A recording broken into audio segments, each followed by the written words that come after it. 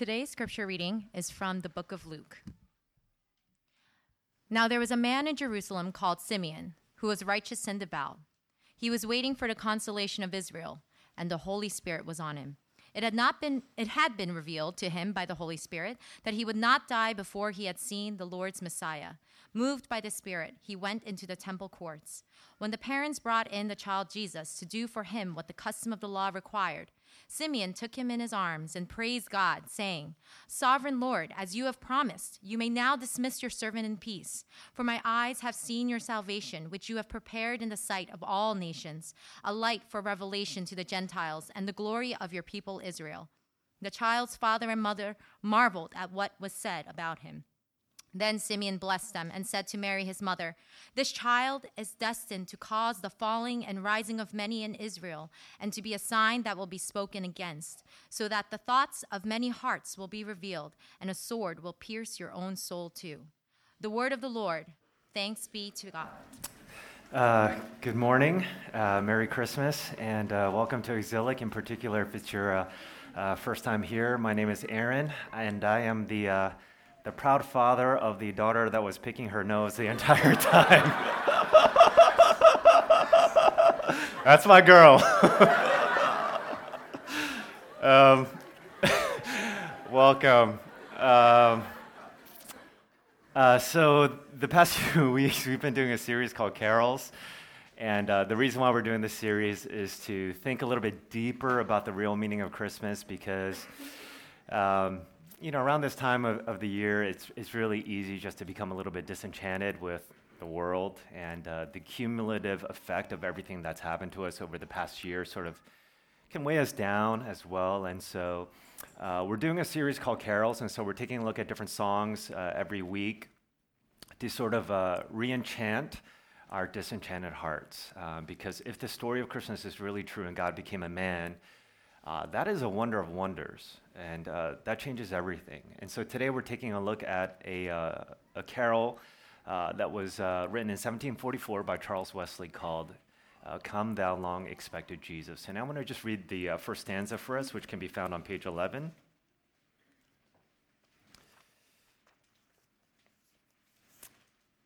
And it says, "Come thou long expected Jesus, born to set thy people free. From our fears and sins release us. Let us find our rest in thee." What stanza 1 is saying is that there is something that is all holding us captivity and hostage, and those two things are our fears and our sins. And what's so interesting about this verse is that as modern people, as we sing this song, as modern people, we should be the least fearful of any generation in history. Because if you think about it, we have modern technology, we have advanced security systems, we have modern medicine, we have organic food, we have the internet, we have Siri, we have Alexa, we have Google. If there's any generation that shouldn't really be afraid, it is our generation. And yet study after study after study shows us that we are one of the most anxious generations. We are one of the most fearful generations. We are one of the most worry-filled generations throughout history. If you take a look at page 1 of your bulletin, I want to read you an excerpt from John Tyson's book, The Burden is Light.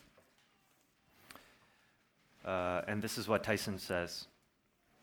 "We have a fear of being left out, a fear of failure, a fear of rejection, a fear that our children will forget about us when they leave home, a fear that loved ones will leave us, that our spouses will lose interest, that our beauty will fade, that our jobs will be automated, that our food will cause cancer, that our president will spark an international war, that morality will be destroyed, that the market will crash again, that our friends will move away, that our children will drift from their faith.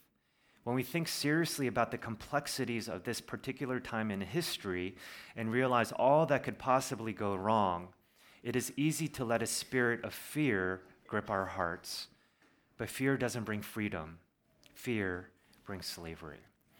And the thing about fear is that it doesn't discriminate or prejudice at all.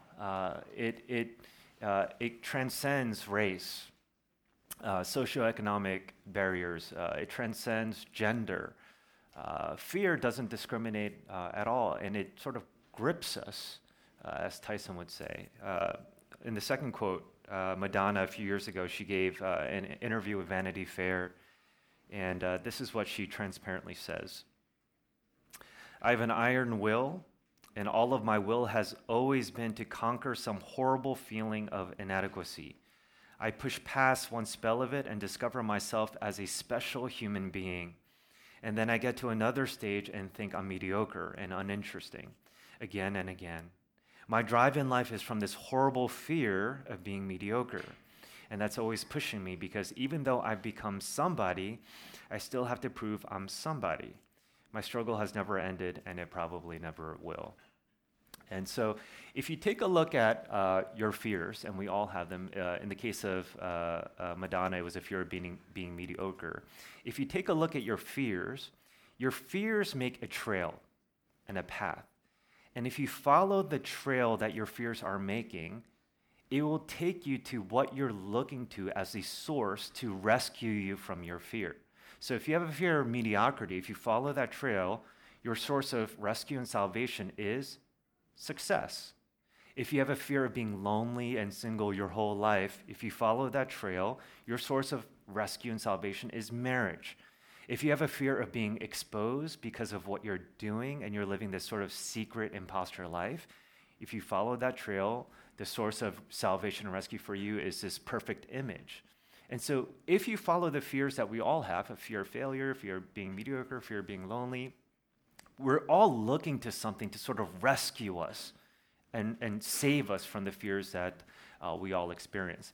But what Madonna is rightly saying is that no matter what you look to, that source of salvation, it might save you for a season, but our fears have a naughty way of coming right back into our hearts and planting a home within us. And so we can drive them away for a little bit, but they, for some reason, come back and plant a home within us. And so the question is there anything that can really cast out our fears in such a way that it doesn't come back and reside within us? Well, if you take a look at our text today, I want to read for us verses 25 and 26 of Luke chapter 2, which can be found on page 9.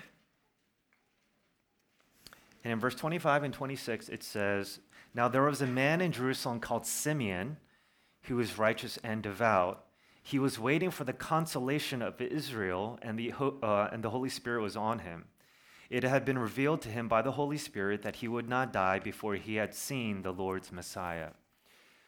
There isn't a lot that we know about Simeon, but one of the things that we can gather is that Simeon was on the older side. And when you're on the older side, you can't help but think about what's going to happen to you after you die. And so Simeon also had fears, and he was looking to something to console his fears. And the word console is used here, but the word console is not used as a verb. To console means to sort of comfort someone that is in despair. But here, the word console is not used as a verb, but it is used as a noun. Simeon was looking for the consolation of Israel, or the hope of the world. In other words, the reason why the word consolation is used as a noun is because Simeon was looking for a person. And in the next verses, we see who this person is. In verses 27 to 30, it says, Moved by the Spirit, he went into the temple courts when the parents brought in the child, Jesus, to do for him what the custom of the law required, which means that Jesus was probably about a month and a half old. And then it says, Simeon took him in his arms and praised God, saying, Sovereign Lord, as you have promised, you may now dismiss your servant in peace. For my eyes have seen your salvation, which you have prepared in the sight of all nations, a light for revelation to the Gentiles and the glory of your people Israel. And here, Simeon equates this child with the salvation of the world. Now, some of the more tantalizing readings that we have in our society are things like the 10 places you have to visit before you die, the 20 things you have to eat before you die. For Simeon, there was just one thing he wanted to do, one thing he wanted to see before he died, one thing that was on his bucket list. And that one thing was to see the Savior of the world. Now, my grandmother is almost 100 years old, and whenever she holds my second daughter, Hayden, the one that was up here, The juxtaposition is glaring because she's nearly 100 years older because my second daughter is only 7 months old. And you can almost imagine Simeon, this old man, holding up this baby that is only a month and a half years old approximately, and thinking, the hope of the world is on this child's shoulders. And after Simeon looks at this baby, he says to God, you may now dismiss your servant. There is something about this child that cast out any fear of death. There was something at this child that brought a sense of peace that was within Simeon now. You know, one of the interesting things in the Bible is that the most frequent command that is given in the Bible is not love one another, but the most frequent command that is given in the Bible is fear not. Did you know that? There's something about his presence that casts out all fear, which is why in our call to worship today from Luke chapter 2, when the angels come to the shepherds, the first thing that they say is, fear not. I bring you great news of great joy for all people.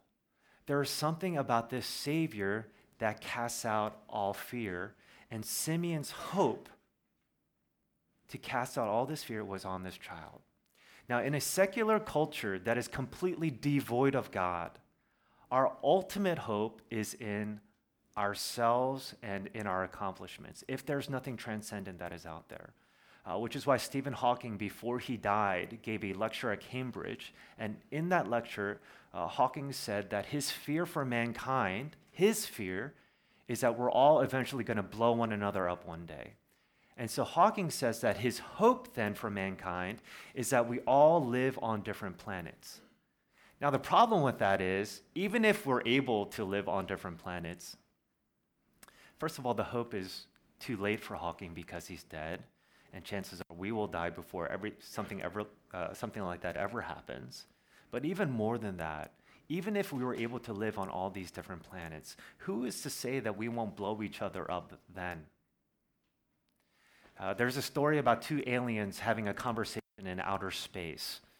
And the first alien says to the second, the highest life form on planet Earth have developed a satellite-based nuclear weapons. And so the second alien says to the first, are they an emerging intelligence? And the first alien says, I don't think so because they have them aimed at one another. The problem isn't that our world is falling apart. The problem is us that are in this world. Let me read for us the final quote on the first page of your bulletin from an article that Tim Keller wrote called When Hope and History Rhyme. And this is what Keller says. Silicon Valley and others maintain the idea that science and technology inevitably make the world better. Many excited voices describe a future in which the problems of aging, disease, and poverty and inequality are all solved or transformed. On the other hand, the old hopefulness about the future has disappeared. For the first time, Americans are saying that their children's lives probably will not be better than their own, which is why it's not unusual for people to say, I don't know if I want to have kids. Also, a remarkable number of recent films depict a dystopian future in which civilization is largely decimated. There is pessimism among many that technology is removing our privacy, dehumanizing us, and making us vulnerable to future terrorism and to exploitation on an unprecedented scale. The problem here isn't science and technology. I would never want to live in a world where there is no internet. The problem is the people that are using the science and technology. The problem is us. And so our hope cannot ultimately be in ourselves when we are our own worst enemies. In religion, religious people tend to look to their behavior to rescue them. And so in one of the more classic Christmas movies like Home Alone 2, there's a scene where Kevin is walking around Central Park and he meets this bird lady who has pigeons all over her. And she says to him, "What are you doing alone on Christmas Eve? Did you do something wrong?" And so Kevin says, "Lots of things." And so she says to him, "Well, it's Christmas Eve and good deeds erase bad deeds." And so Kevin says, "Well, it's getting late. I don't know if I have enough time to do good deeds to erase all my bad deeds." And so she says, "Well, because it's Christmas Eve, good deeds count extra tonight. And that's a good picture of what religion is like. In religion, your good deeds can erase your bad deeds, or you're rewarded if your good deeds outweigh your bad deeds. But in Christianity, your good deeds don't erase your bad deeds, nor are you rewarded if your good deeds outweigh your bad deeds, as if you could do that anyway. In Christianity, our ultimate hope is in the good deeds and in the good works of Jesus Christ. Now, here's the question. Who is he? What is he like? And why should our hope ultimately be in him? Well, there's an obscure verse in verse 34 and 35 in our passage. And in verse 34 and 35, it says, Then Simeon blessed them and said to Mary, his mother, This child is destined to cause a falling and rising of many in Israel, and to be a sign that will be spoken against, so that the thoughts of many hearts will be revealed, and a sword will pierce your own soul too. What Simeon is saying here, especially in that phrase, the thoughts of many hearts will be revealed. What Simeon is saying in this passage is that there is something about Jesus that is the greater Myers-Briggs test, the greater Enneagram, the greater Strength Finders test. There's something about him that exposes us for who we really are. Why do we take tests like the Myers-Briggs? Because we want to get to know ourselves better. And the reason why we all want to get to know ourselves better is because we are strangers to ourselves, in particular to the dark side of our hearts. There is something about us that is estranged from our blemishes, estranged that we can't see our faults and our mistakes. Someone once said, when they make a mistake and they want to apologize to another person, what people usually say are things like, sorry, I don't know what came over me. The truth is nothing came over you, something came out of you. And so in many ways, our hearts are like a sewage plate. A sewage plate on the surface is fine, but if you were to uncover the sewage plate, you would see all the sewage and the filth that is in your heart. And that is similar to every single one of us. If you were to lift the lid of your heart, you would see the sewage and the grime that is there. I'll give you an example of this. When I was 11 years old, my buddies and I were playing basketball, and there was just 3 or 4 of us, and so we were just on one side of the court. And Michael, that kid in everyone's class that is ostracized, sort of a social pariah, he comes and starts playing on the other court. And we're playing with this guy named Paul, who's a grade older than us, and Paul yells out, "Yo, Mike, come over here."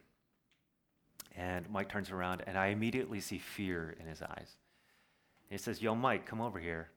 And so Mike sort of struts like a pigeon toward,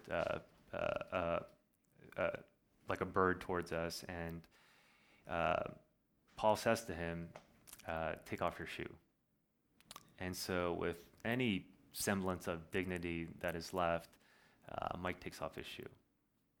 And he resists, but he eventually takes it off. And Paul says to him, "Now lick it."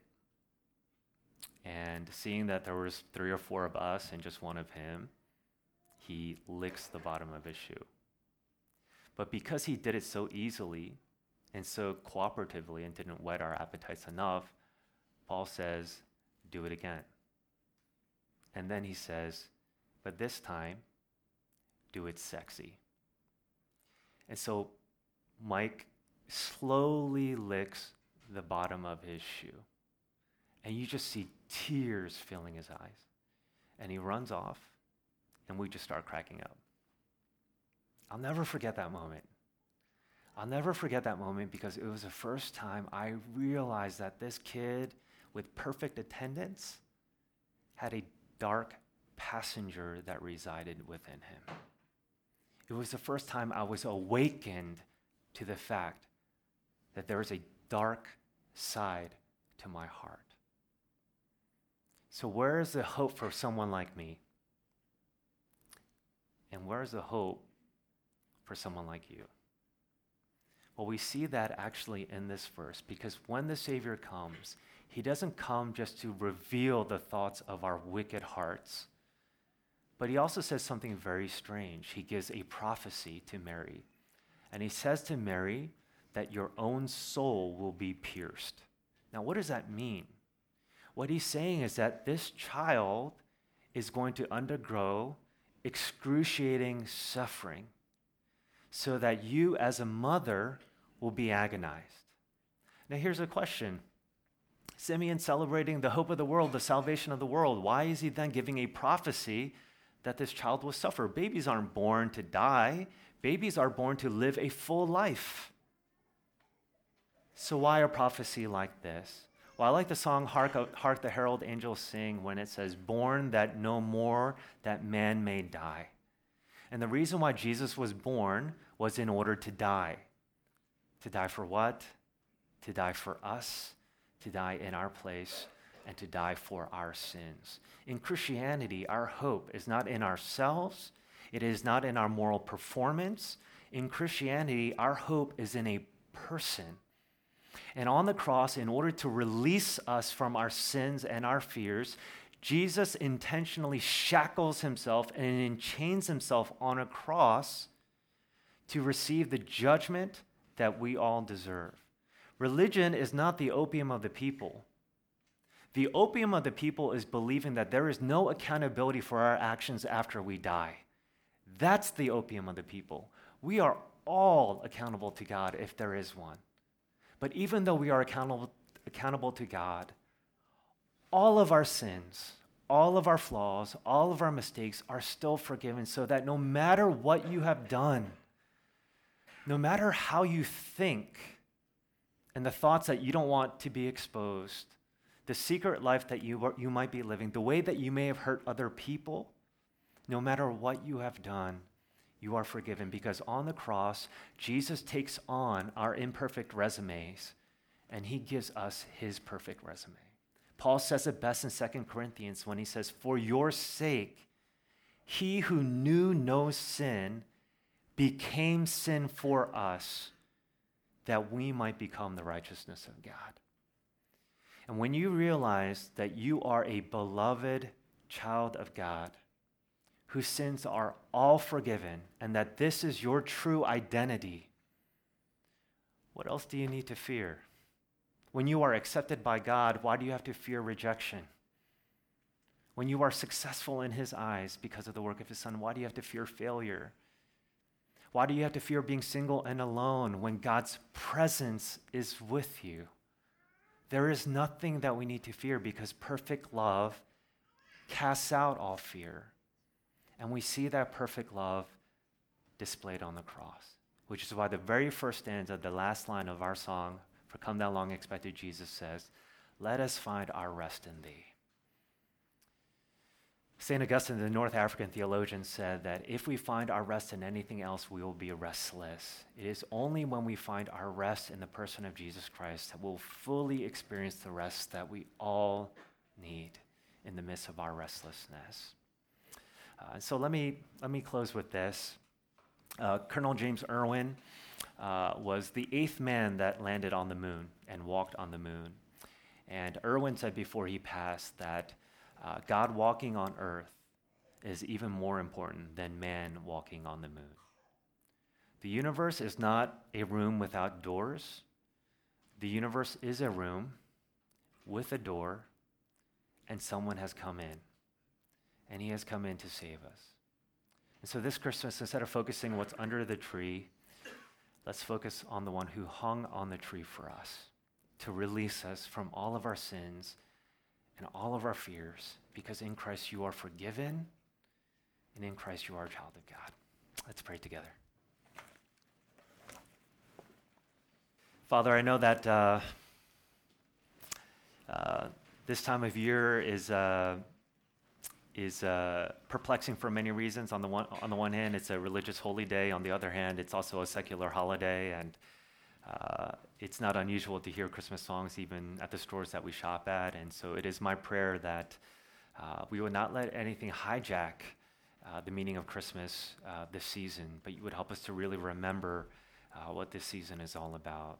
And I fully recognize that there are some here that do not know who you are, some here that perhaps might be skeptical some here that might be doubtful. And so it is my prayer that that you would help us to have a spirit of openness, an intellectual pursuit, and Lord, that you would awaken us to the glorious good news of what your Son has done for us. In Jesus' name I pray. Amen.